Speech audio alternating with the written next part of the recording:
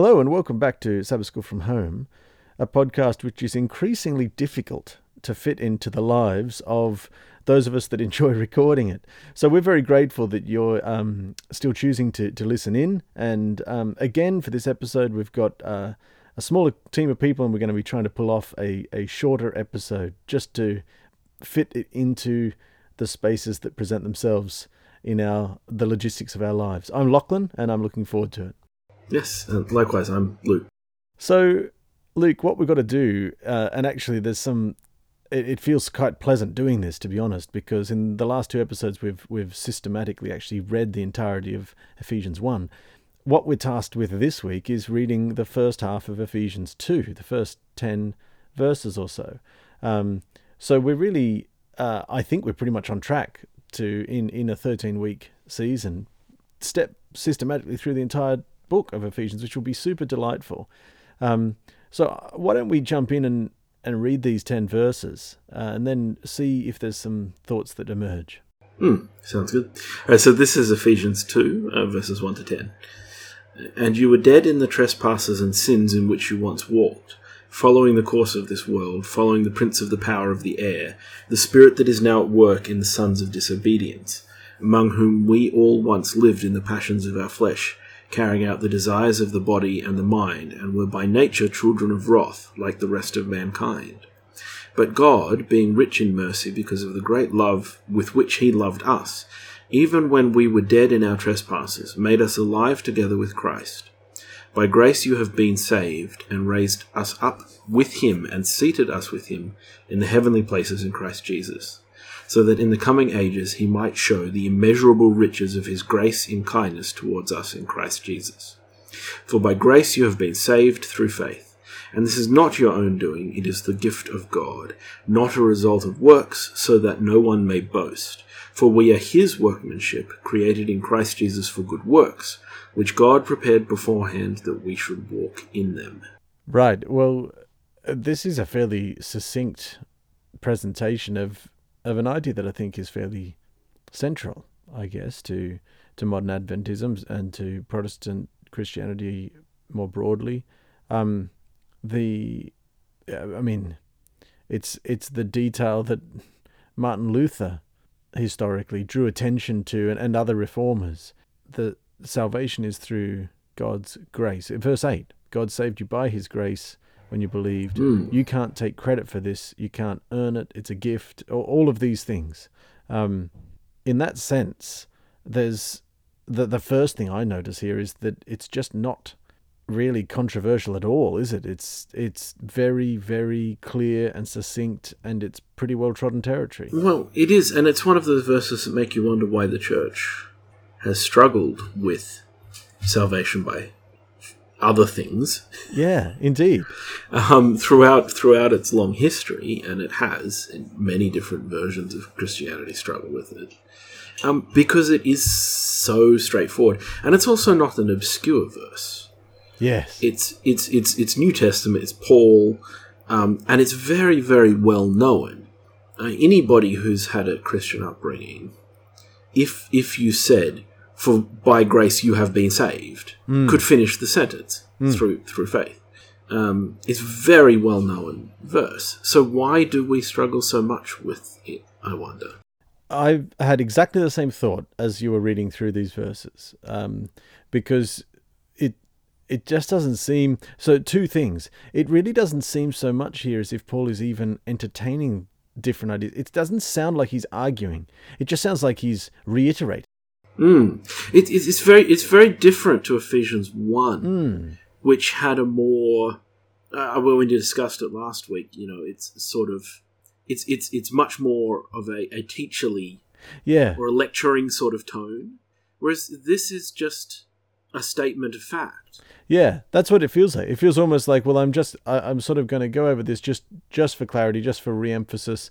I know that you're all sort of on board. That's the feeling that I get, and yet you're so correct. In Adventist history and more broadly, there have been so many other ways of picturing this to do with behaviors that will earn merit and favor of God, and so many of these other sorts of pictures. Yeah, pretty interesting. I'm finding myself fascinated. The lesson actually this week asks a question. Why do you think it is that Paul so frequently recalls the sinful past of his audience? Because if you look here, the first 3 verses here are clearly describing a fairly unsatisfactory state. It opens, you are dead because of your disobedience. And then, confusingly in verse 2, despite him having declared them having once been dead, he says you used to live in sin like the rest of the world. So somehow the deadness that he's describing is synonymous with living. The translation that I read didn't actually use the word live. Right. It said you once walked in sin. Okay. Yeah, okay. The trespasses and sins in which you once walked. Yeah. It also uses the term following the prince of the power of the air, which is not in other translations of Ephesians. No, well, I'm looking tonight at the New Living Translation, which I recognise is a little bit more interpretive on the spectrum of translations through to sort of slightly more paraphrases and so on. It renders that as the commander of the powers in the unseen world. So air being sort of the unseen world, I guess, trying to evoke the idea of the, sort of a spiritual realm. Perhaps that's an interesting way to take it. But in any case, by the time you get to the end of verse 3, all of us used to live that way, following the passionate desires and inclinations of our sinful nature. And then what was the phrasing that you read? Subject to God's wrath, or were by nature children of wrath. Children like of the wrath. rest of mankind. Yeah. I feel like that's a phrase that you could try and unpack for quite a long time. What does it mean to be children of wrath? We're both taking Sabbath school lessons on this in 2 days' time. Yeah. And that's a question I want to throw into the mix, because it's easy to gloss over that. Yeah. But I think this is something that I struggle with more with the New Testament than the Old. I find the Old Testament relatively easy to understand, at least some part of its meaning. But there's quite a lot of imagery, particularly imagery in the New Testament, that I just don't really know what it's talking about or referring to.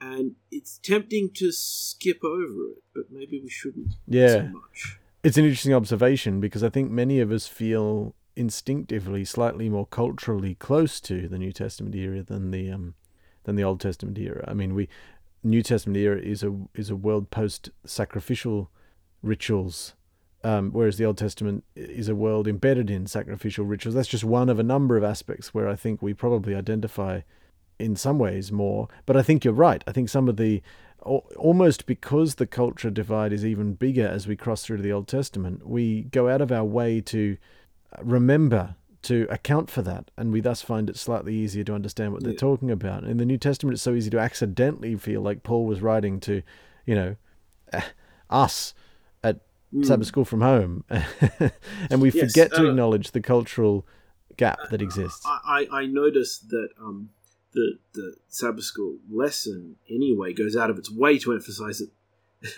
that Paul is talking to us, and this is not just about the local cultural context. So contradicting you there slightly. Well, I think there's probably a balance. Yeah, I mean, somewhere in there. So one thing that I will totally agree with is that whatever is being described here in these opening verses of Ephesians 2, it does seem to me that it's describing something that is, in the mind of Paul, a universal, a commonality across human experience. So he doesn't explain any of this, which suggests that, as you said, it didn't need explaining. The audience knew what he was talking about. Yeah. I mean, if you ask me, and the children of wrath. I mean, to me, it sounds like it's describing an inherited condition. In other words, it's describing something that is just the way we are, rather than being some sort of cunning plan or conscious choice or whatever it might be. The what is it? The walking in Well, it sin. says by nature. Yeah, it seems to me to be a figure of saying this whole idea of kind of by nature we succumb to this state of sin. One of the ways I might try and read that phrase is say, okay, children of wrath. Wrath is anger, so children of anger, born from anger. So by nature, anger is a sin. So by nature, sinful. Yeah, but you could interpret it that way, but I don't know if that's valid. That's me just replacing words until it gets to a sentence that I can parse. P-A-R-S-E. Yeah. In my mind. Well, I think that's... But that would make sense. Like the rest of mankind, so all of mankind is sinful by nature. Yeah. That is a Christian belief that we are all on board with and kind of understand the meaning of. Yeah. Yeah. And it seems to me to be emphasized, or to be further emphasized by where Paul goes next, because what Paul then in the next 4 or 5 verses sort of argues is, despite us being inherently and inescapably and along with everyone else in this state that is distant from God, God has mercy, and not because we had done anything special to stand out or deserve it, but simply because of God's love for us. He stepped in and made a difference. So there's this. That seems to me to be the broadest strokes. Paul is kind of saying, look, the inherently distant, brought close not by our actions but rather by God's. And there's a few interesting phrases that jump in there. In verse 6, God raised us from the dead along with Christ, seated us with him in the heavenly realms. The lesson actually asks a good question here. In what sense does God do this, and perhaps when? So a really simple answer might be, this is something that we yet to experience that's part of the post-death experience, the resurrection experience. That is perhaps a bit of a default answer. I don't feel like that's quite satisfactory. I don't feel like that's what he's saying. Well, for one thing, he's using the wrong tense. Okay, yes. If that's what he's saying, because he's using past tense. Yes. Because of the great love with which he loved us, made us alive together with Christ, and raised us up with him, and seated us with him in the heavenly places in Christ, so that in the coming ages, in the future, he might show the immeasurable riches of his grace and kindness towards us. So it's because things in the future, but he's already done it, as of the time of Paul's writing this letter.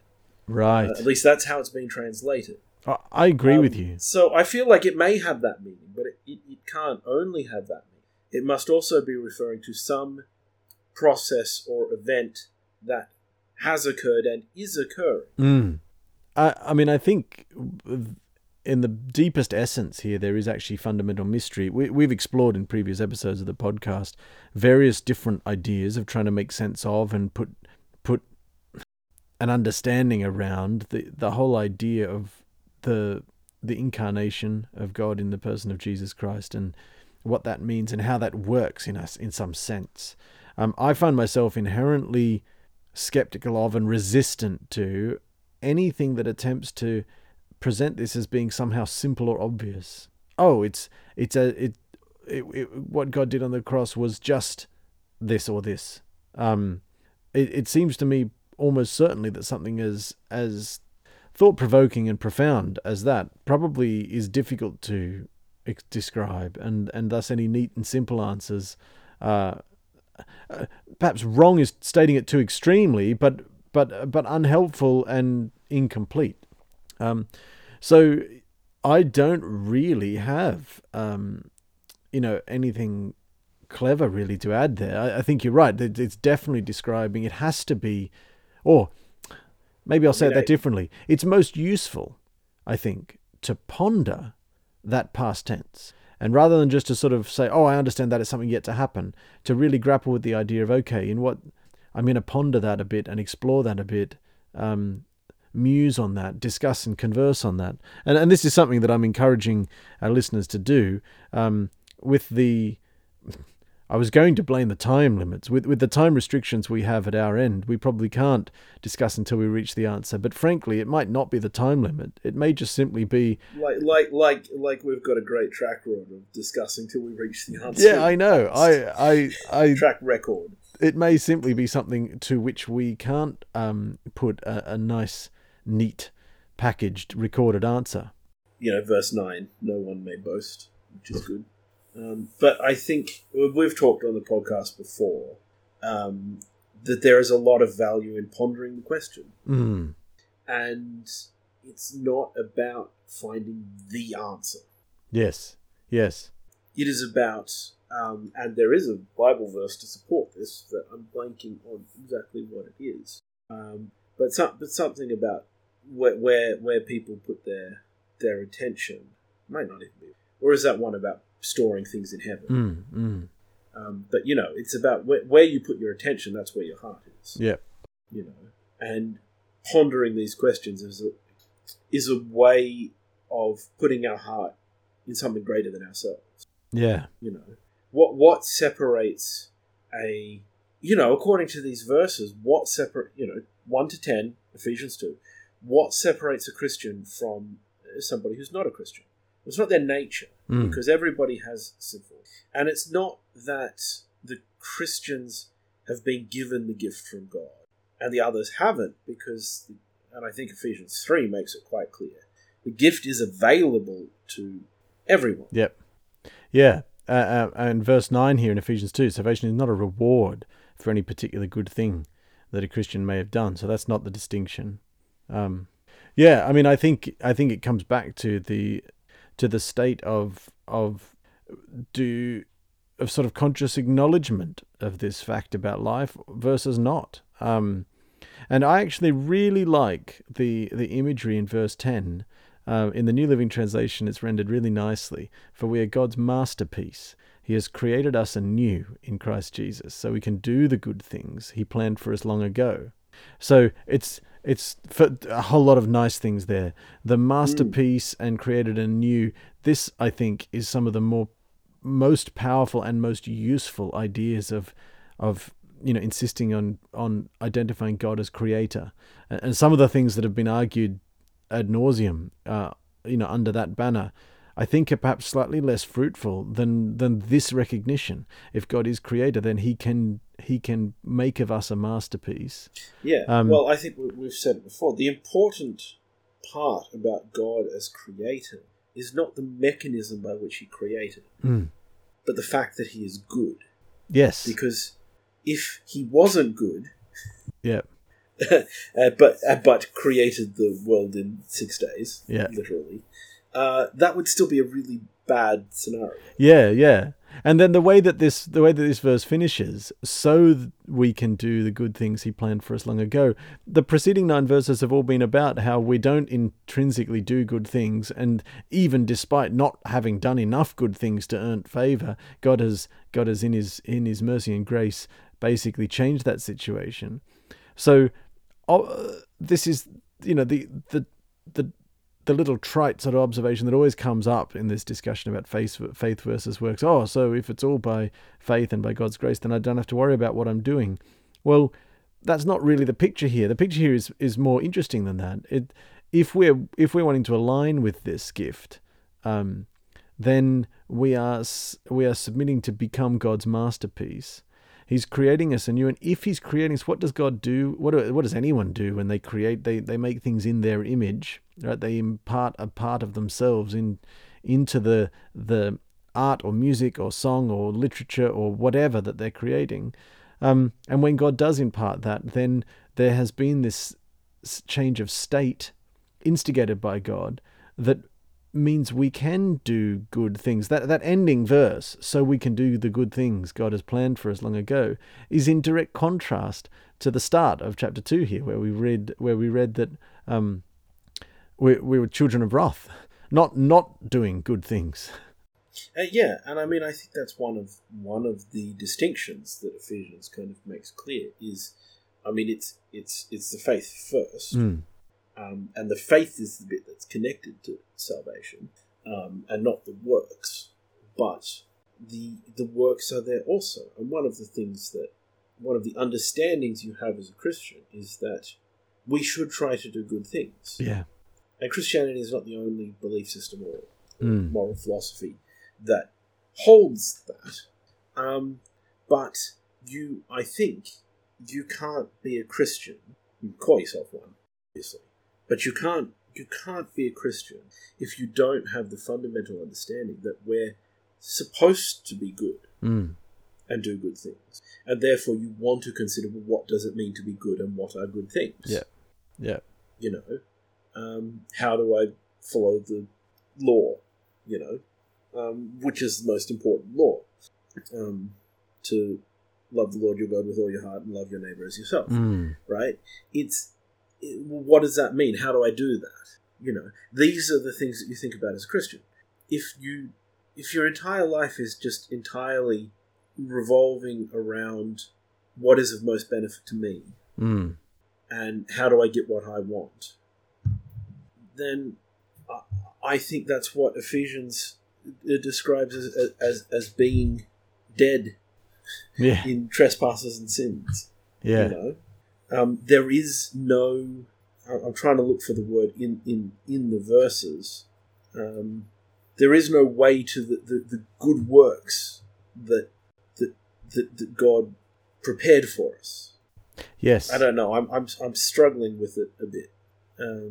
Yeah. Well, I think that we may have to leave that struggle partly unresolved. I would encourage our listeners to continue to think about this, because this is, I find it most helpful to think of the arguments that many of us have grown up listening to about, faith versus works and how does salvation work, as basically being on a line, and the real answer is, a line on the ground, which side of the line or which position along the line do you stand on? What if the real interesting answer, the real truth to explore, doesn't lie on the ground at all, but is up on the tabletop? There's something off the line. I find that helpful because it frees me up to think maybe it's possible to be identifying the value of good works while also standing with, some of those reformers and being staunchly defendant of grace alone through faith. I don't think that this is unique, because I think many Christian people and Christian thinkers have arrived at similar sorts of conclusions. It doesn't have to be an either or type picture, and any presentation of it in that nature is almost certainly to be a massive oversimplification and probably somewhat of a distraction. So I propose that we wrap it up there. I think we've got a few questions that anyone listening might want to ponder. That phrase, children of wrath, in verse 3, continue to think on that. What does it mean for Paul to write that God has raised us from the dead along with Christ and seated us with him in the heavenly realms? And it is used in the past tense. It's written in the past tense there. So that's something to ponder. I encourage you as a listener to continue to think about that. Let it roll around in your mind, and maybe it's something on which to muse and meditate this week. And then I think most exciting part of this was verse 10. In what sense are we God's masterpiece? And if being God's masterpiece means that he is enabling us to do good things that he would love for us to do, then what are some of those good things that we can find to do? What does the definition of being saved by faith, according to Ephesians 2, actually look like?